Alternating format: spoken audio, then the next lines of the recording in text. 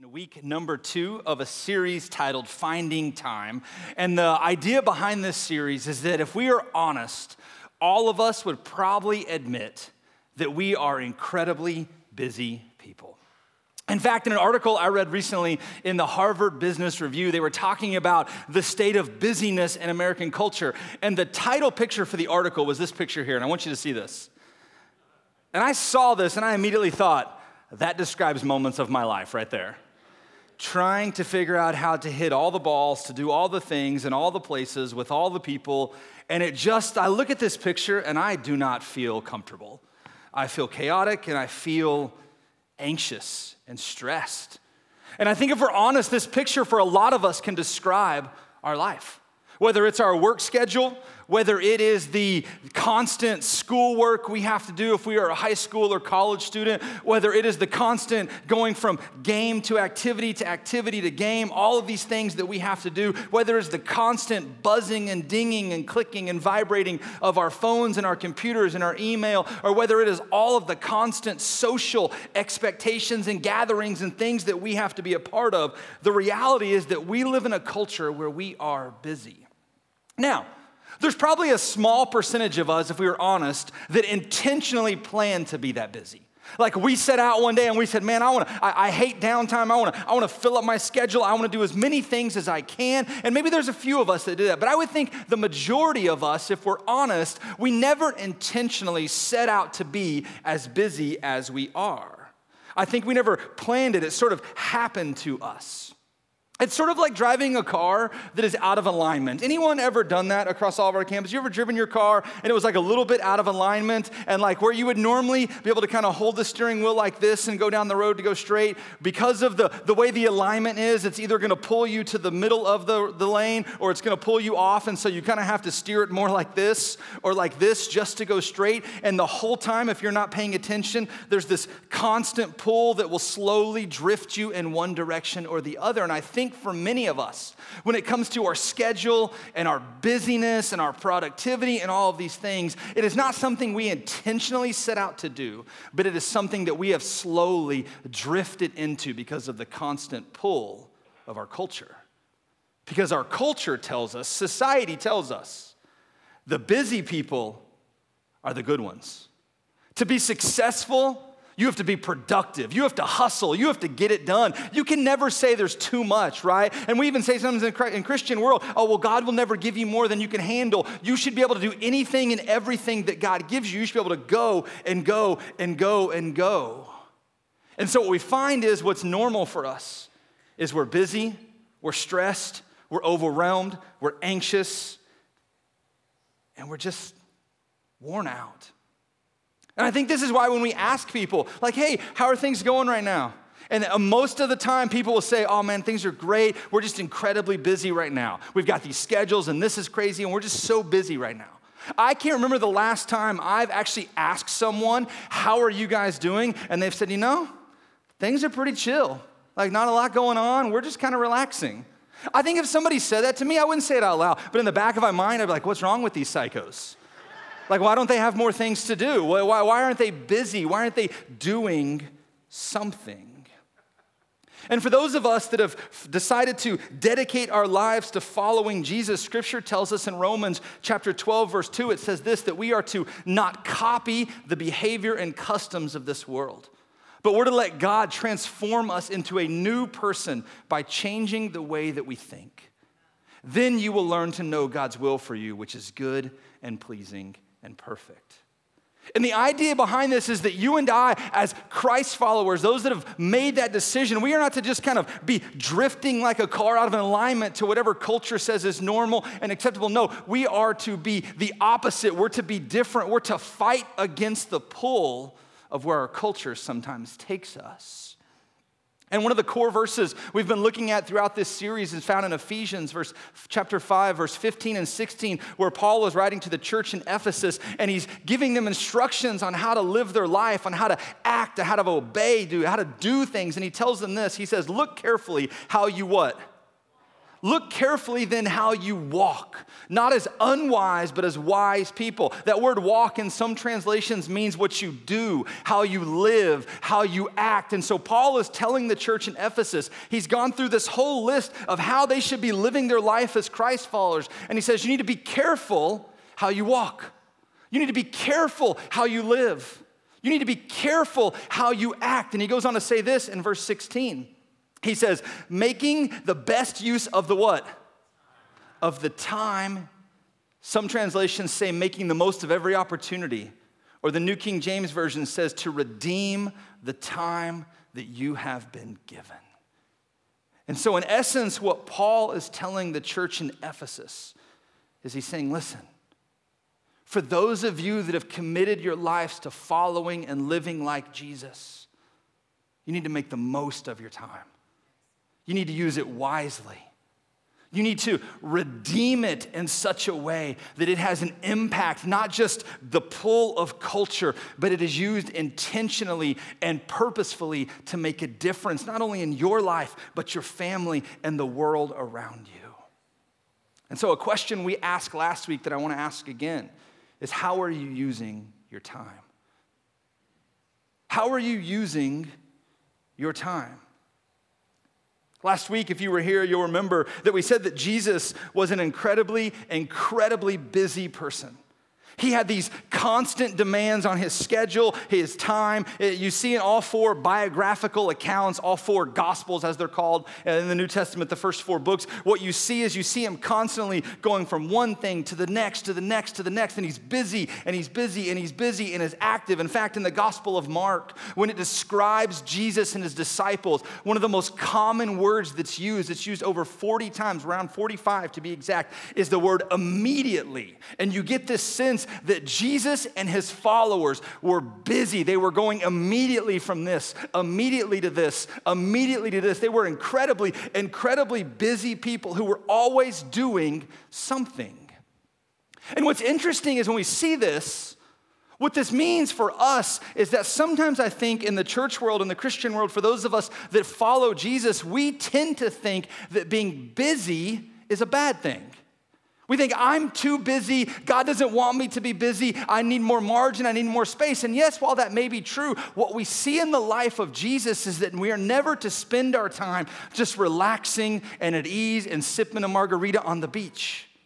What we see in the life of Jesus is that Jesus was incredibly busy, but in a healthy way.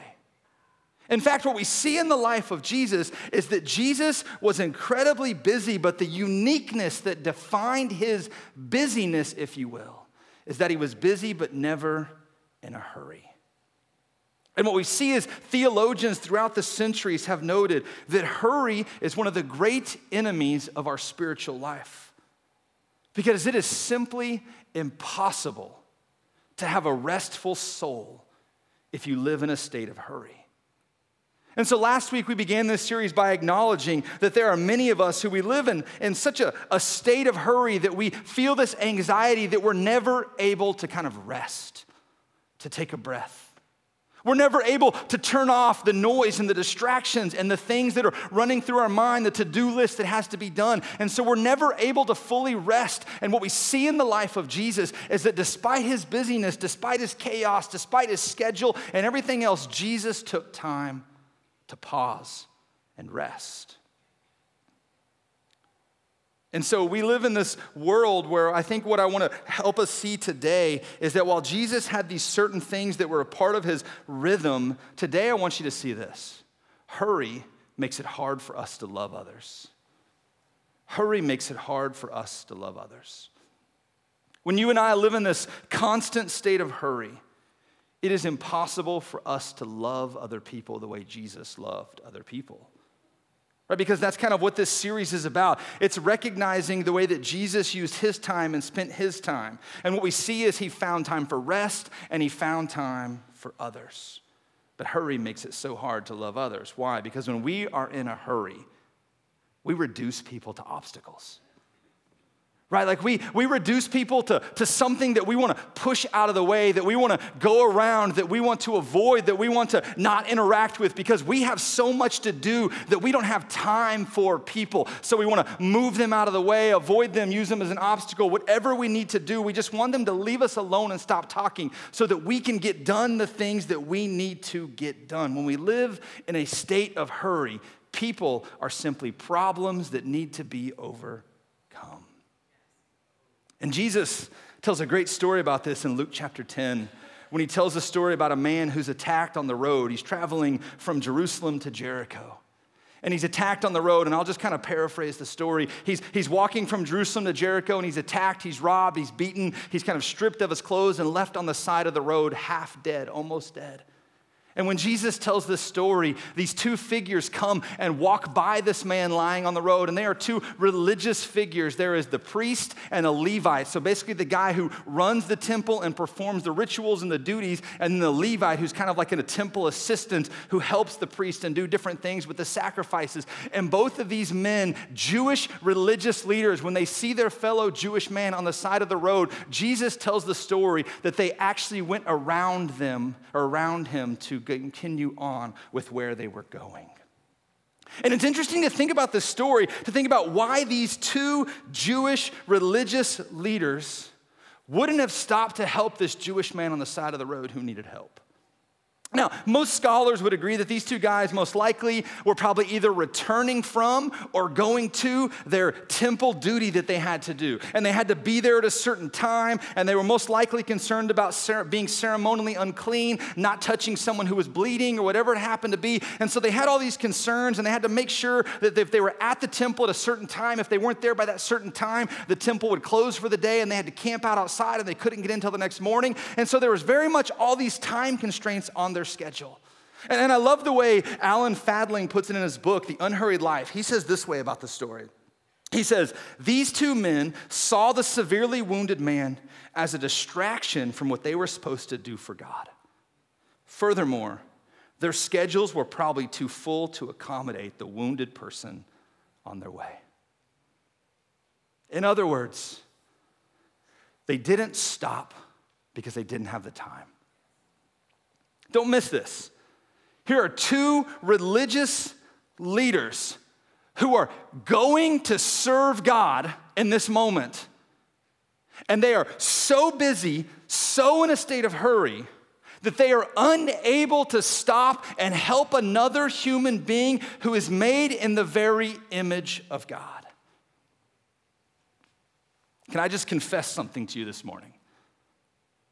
I've done that. I think a lot of us have. We've been so busy doing what God has called us to do, what God wants us to do. We don't have time for the people who are distractions. We don't have time for the things that aren't the plan.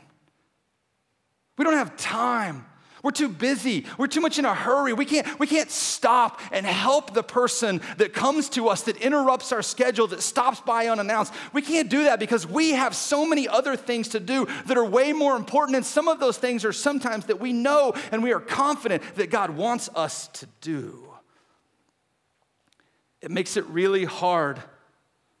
Hurry makes it really hard for us to love others. Why? Because loving others requires time.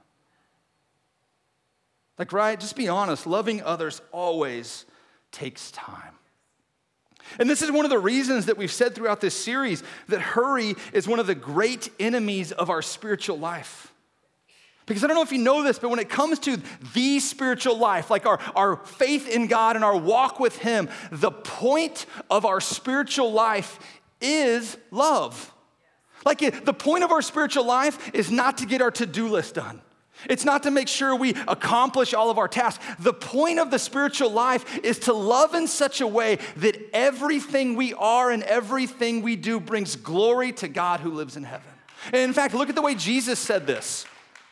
Jesus said it this way in Matthew chapter 27. When somebody asked him, what is the key, like the greatest commandment? Like if I was gonna live one thing and one thing only, what would be the thing I would need to do? Jesus says this, you must love the Lord your God with all your heart and all your soul and all your mind. This is the first and greatest commandment. A second is equally important. Love your neighbor as yourself. The entire law and all the demands of the prophets are based on these two commandments. Basically, Jesus sums up everything in two sentences. He says, if you fulfill these two laws, if you love God and love others, that's the key. Paul, when he's writing to the church in Corinth, he says it this way about this topic of love. He says, if I could speak all the languages of earth and angels, but I don't love others, I would just be a noisy gong or a clanging cymbal. He says, if I had the gift of prophecy, and if I understood all of God's secrets and his plans and possessed all of the knowledge, and if I had such faith that I could move mountains, but I didn't love others, I would be nothing. If I gave everything I have to the poor and even sacrificed my body, I could boast about it, I could brag about it, but if I didn't love others, I would have gained nothing. In other words, Paul tells the church in Corinth, when it comes to how you spend and use your time, if you don't use it in a loving others kind of way, you're wasting it. Loving others requires time. And what I love about Scripture is we see this modeled so well by God and by Jesus. I mean, it's not like we're told in Scripture that God is patient, right? Like, it's not something God exercises. It's not something God has to work at. It's who God is. God is patient. God is kind. God is loving. It's part of his character. It's part of who he is. And we see this from the very beginning. For those of you that are familiar with the story of Adam and Eve, the first two human beings, when they are in the Garden of Eden, and God has made this perfect place for them. And what I love about this story is everything is perfect. Everything is great. And they sin. They eat the fruit. And you're familiar with the story. They take what's forbidden. They do something they're not supposed to do. And sin immediately enters the world. Now, I don't know about you, but if I was God, I feel like I say that a lot. If I was God in this moment, and I knew that Adam and Eve, the people I created and made this perfect thing for, and I said, you can do whatever you want, just don't do this one thing. And I knew that they had eaten the fruit, right? Because God knows everything. He knows. I would have shown up in this garden in a state of hurry and panic. I'd have been like, dude, what are you doing, Adam? Are you crazy? Are you insane? Eve, why did you do it? I would have been like angry. I would have been frustrated. I would not have been patient. I would not have been kind. I would have been in a hurry to punish and rebuke them for what they did. Look at how God enters the garden in Genesis chapter 3. When the cool evening breezes were blowing, the man and his wife heard the Lord God walking. Love moves slowly. You cannot love like God if you are in a hurry. He shows up in what should have been a chaotic, hurry-filled moment. And he's just walking. And so for you and I, as people who want to redeem our time and use it wisely the way Jesus did, we need to understand this. It is impossible to love when you are in a hurry. It is impossible. And you may think you're doing it incredibly well. You're not. You cannot love well when you are in a hurry. So here's what I want us to do as people who are seeking to redeem our time, to spend it and use it wisely the way that God and Jesus intended for us to do it. I just want to give you a couple practical ways I think that you and I can begin to eliminate some of this hurry in our lives and love others well. And the first thing we need to do, if you're taking notes, is we need to shift our priorities. We need to shift our priorities. Luke 10:38-42 says it this way. As Jesus and his disciples were on their way, he came to a village where a woman named Martha opened her home to him. She had a sister named Mary who sat at the Lord's feet listening to what he said. But Martha was distracted by all the preparations that had to be made. So she came to him and asked, she comes to him, she's like, Lord, don't you care that my sister has left me to do all the work by myself? Tell her to help me. Jesus says, Martha, Martha, the Lord answered, you are worried and upset about many things, but few things are needed, or indeed only one. Mary has chosen what is better, and it will not be taken away from her. What I love about this story is that both of these two women, Martha and Mary, are doing good things. Neither one of them is like doing something wrong in this moment, right? Like we see Mary who's sitting down by the feet of Jesus, listening. We see Martha who has her to-do list things. She's in a hurry to make sure that the house is clean, that this is done, that this is organized, the food is prepared. She's in a state of hurry, making sure that she is able to be hospitable and host Jesus and his disciples who are there, because God is a hospitable God and he invites people into relationship with him. And so she is trying to live out the character and nature of God in this moment. She's not doing something wrong, but Jesus basically looks at her and says, hey, the good thing you are doing, that's awesome. That's a good thing. That's good. But your sister's doing something better. She's doing something better.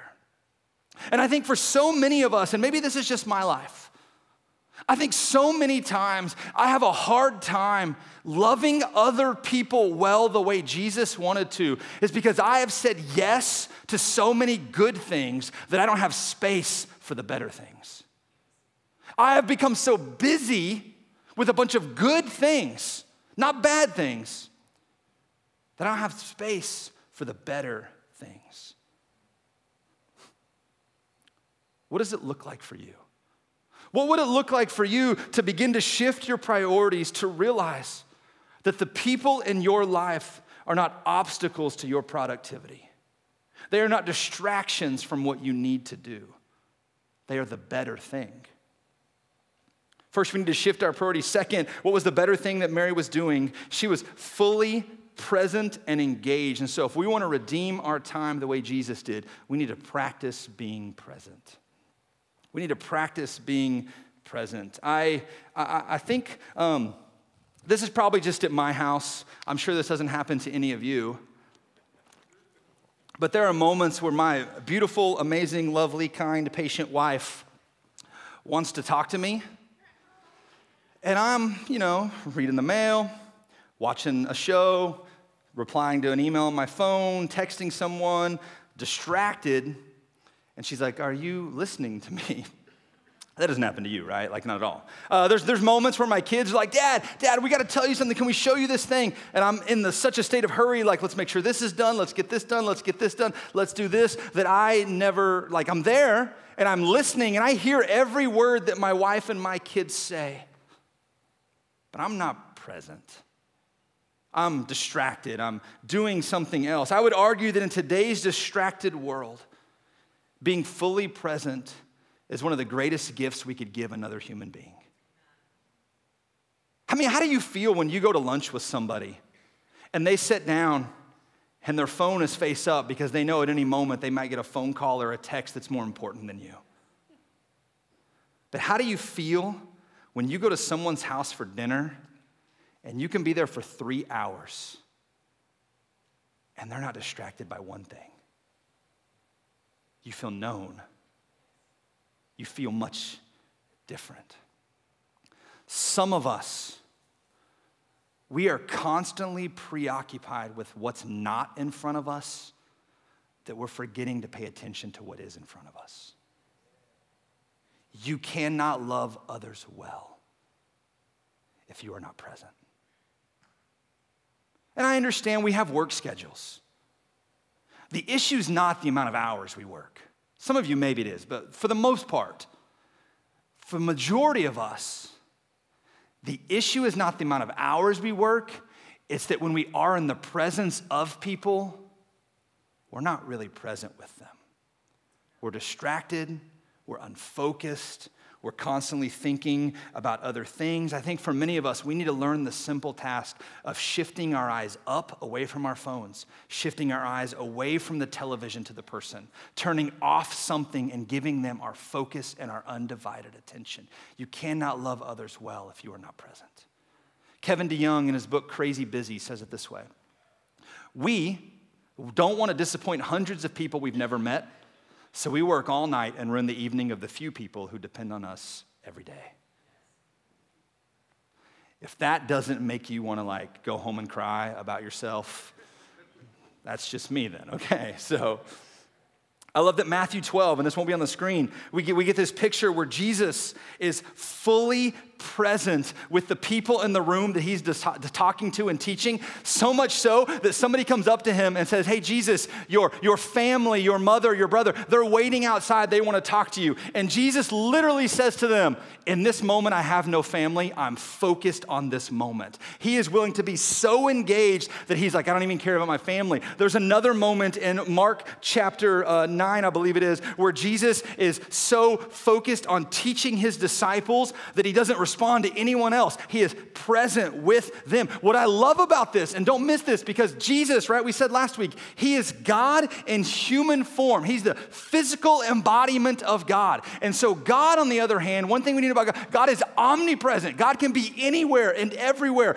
all at once. But Jesus, when he spent his time, he was not omnipresent. He embraced his unipresence. He embraced that he could be one place with few people at one moment in time, and he leaned into it. Listen, you are not omnipresent. You were not created to be omnipresent. You were not created to have a conversation, listen to the radio, watch TV, and tweet and email all at the same time. Jesus couldn't do it, neither can you. Practice the presence of being with people. There's this, Fred Rogers, the creator of Mr. Rogers' Neighborhood. I don't know if you know much about his life, but one of his biographers, he was like an incredibly busy guy. Like, I was curious how busy he was when I read this statement. And so listen to how busy Fred Rogers was. He personally wrote 900 scripts for his show. He personally wrote 200 songs and 13 different operas. He also starred in, produced, directed, performed the music, and animated the puppets for the show. I think the guy had a little bit of a control issue maybe, but what's amazing about this guy, incredibly busy. But when a biographer was researching his life, a common theme they found in employee after employee and family member after family member and person after person was they all said, no matter how busy Fred was, when he was with you, you felt like the most important person in his life. They actually labeled in his biography, they labeled it Fred time because he was present. Man, I wish people could say that about me. Maybe they can say it about you. Just peeling away the layers of my life. There are moments where I'm even just out in the lobby talking to someone,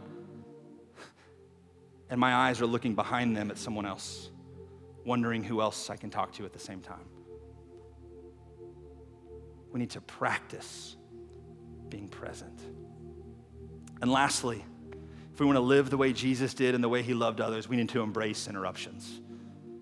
We need to embrace interruptions. Have you ever met someone who is so incredibly efficient, productive, and succeeding from the world's point of view, but is so incredibly unloving and unkind? Like, sure, they get a lot of things done. They seem like they're taking on the world. They're climbing the ladder. They're doing this after this after this. But sort of in the path of their destruction is just like this wake of dead bodies. Take a look at Mark chapter 10. I love this story. Jesus, it says, this is Jesus and his friends, and they're traveling. It says, then they reached Jericho. And as Jesus and his disciples left town, a large crowd followed him. A blind beggar named Bartimaeus was sitting beside the road. When Bartimaeus heard that Jesus of Nazareth was nearby, he began to shout. I love this. He's like, Jesus, son of David, have mercy on me. And look what the people are like, be quiet, Bartimaeus. Like, stop talking. Like, they're getting on to him for yelling at Jesus, right? And because what happened was Bartimaeus, this wasn't like a casual thing. Bartimaeus would go to the same corner on the same road every single week, day after day after day as a beggar. So everyone knew Bartimaeus. This wasn't like a stranger. They were like, listen, Bartimaeus, just be quiet. We know you're just going to ask for something. But he only shouted louder. And I love what happens next. Son of David, have mercy on me. When Jesus heard him, what did he do? Let's try this again. All of our campuses. Bartimaeus is yelling, Jesus, son of David, help me, help me. Jesus does what? And he says, tell him to come here. So they called the blind man, and now all of a sudden they're no longer telling him to be quiet. They're like, hey, cheer up. Come on, he's calling you. Like they've completely reversed their tone. Bartimaeus threw aside his coat. He jumped up and came to Jesus. What do you want me to do for you? Jesus asked. My rabbi, the blind man said, I want to see. And Jesus said to him, right, a miracle is about to happen. Go, for your faith has healed you. Instantly the man could see, and he followed Jesus down the road. I want to point out a couple things to you. This was an incredibly busy moment for Jesus. He is on his way to Jerusalem to die. It's the final week of his life. And I get it. You have a lot going on. I have a lot going on.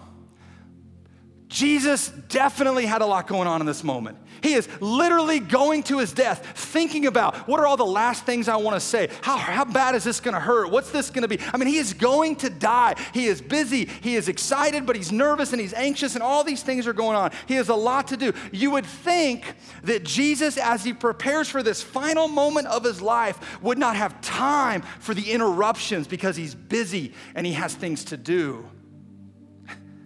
But that wasn't part of the plan. He stopped. Like, don't miss it. He stopped. And we see this over and over again in Scripture. When Jesus is walking to heal Jairus' daughter, somebody touches his robe and he stops. He sees a woman at a well all by herself at the wrong time of day, and he stops. He sees Zacchaeus, the short little dude up in a tree, and he stops. And I think one of the most profound ways that we can defeat hurry in our lives and love others the way Jesus did is to stop, to take time and stop. C.S. Lewis says it this way: the great thing, if one can, is to stop regarding all the unpleasant things as interruptions of one's own or real life. The truth is, of course, that we all call the interruptions are precisely one's real life, the life that God is sending one day by day. In other words, if we want to redeem our time and use it the way Jesus did, we need to stop viewing the people who interrupt our busyness and our task and our to-do list as interruptions, and we need to view them as God's plan for that day. We need to see them as something that we, like it's interesting, like, I don't know if you've ever noticed this, like, I would say 90%, 80% of all of the miracles that Jesus performed were not planned. They all occurred when he was on his way to something else. Almost every miracle that happens in the New Testament is an interruption in Jesus' schedule. And I was talking to someone the other day, and they were like, Adam, I just wish I would see more miracles in my life. And I wanted to scream at them, maybe you need to start letting people interrupt your schedule. Maybe the reason you don't see God move in mighty, crazy big ways is because you are so busy and so focused on going to the next thing that you don't embrace the interruptions and allow God to do what only God can do in those moments that are unplanned and unscheduled. Embrace the interruptions. What about you? Do you embrace the people who interrupt your schedule, the people who interrupt your plan, the people who aren't part of your checklist? I know for me, I'm learning this, right? Like, and I can always tell this. One of the things I'm learning is that for me, avoidance is always a sign of an unhurried life. What do I mean by that? When I go to Target, and I told you last week, I take the AirPods out, but when I go to Target and I see someone, and I'm like, man, I really don't have time for that conversation. So I go down a different aisle. Avoidance is a sign of a hurried life. What about you? Are people obstacles? Or are people the very thing that God has placed in your path for you in that moment in time? Love requires time. It is impossible to love others, whether that's strangers, family members, whatever. It is impossible to love people when we are in a hurry. Slow down. Let's pray. Jesus, we are thankful for you and for your example. For the way that you Gosh, for the way that you just model what it looks like to faithfully love people even when they don't fit our plan and our schedule and our agenda. God, I pray that we would be the type of people who embrace interruptions, who practice being present with others, and who understand that the task is not as important as the person. As we continue praying this morning, I'm just curious, maybe you're here today or across all of our campuses, and you would say, Adam, honestly, I could use a little work in this area. I just want to pray for you. Would you be willing to admit that, man, I don't love others the way I should. I'm so busy, I'm so hurried, I'm so focused on what I need to get done that sometimes people are obstacles, sometimes people are annoyance, sometimes people are a nuisance, and sometimes I just want them to get out of my way so that I can do what I need to do.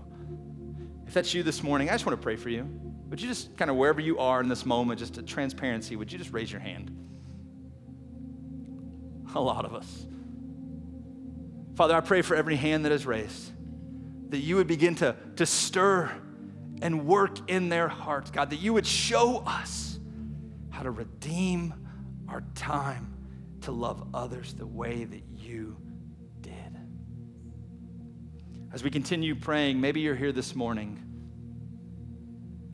and I just want to be honest and let you know that one of the things I love about Jesus is that he loved people even when they didn't deserve it. Right? Like I think it's easy for us to love people who are like us, to love people who are have value to us, to love people who have worth or whatever it happens to be. What I love about Jesus is that we see Jesus in the final moment of his life when he's with his 12 friends. He's loving the people that have been following him, but he also invites Judas to the table. He's willing to love the very person that he knows is going to betray him. And maybe you are here today, and if you were honest, you have not been following Jesus, living with him, or surrendered your life to him, and you feel unlovable and unworthy. Let me just tell you, it's not true. He loves you, and he desperately wants to show you what a relationship with him can do for your life. And so this morning, if you're at any of our campuses and you, for the first time in your life, you want to surrender your life to Jesus and to accept his love, just in this moment of boldness, would you just, with everyone's eyes closed and heads bowed, would you just slip up your hand right where you are? Jesus, I surrender my life to you. If your hand is raised, I want you to pray this prayer with me. Father, I am a sinner. I need your love. Jesus, come into my life. Make me new. Be my Lord and my King and my Savior. Jesus, I surrender all. Amen.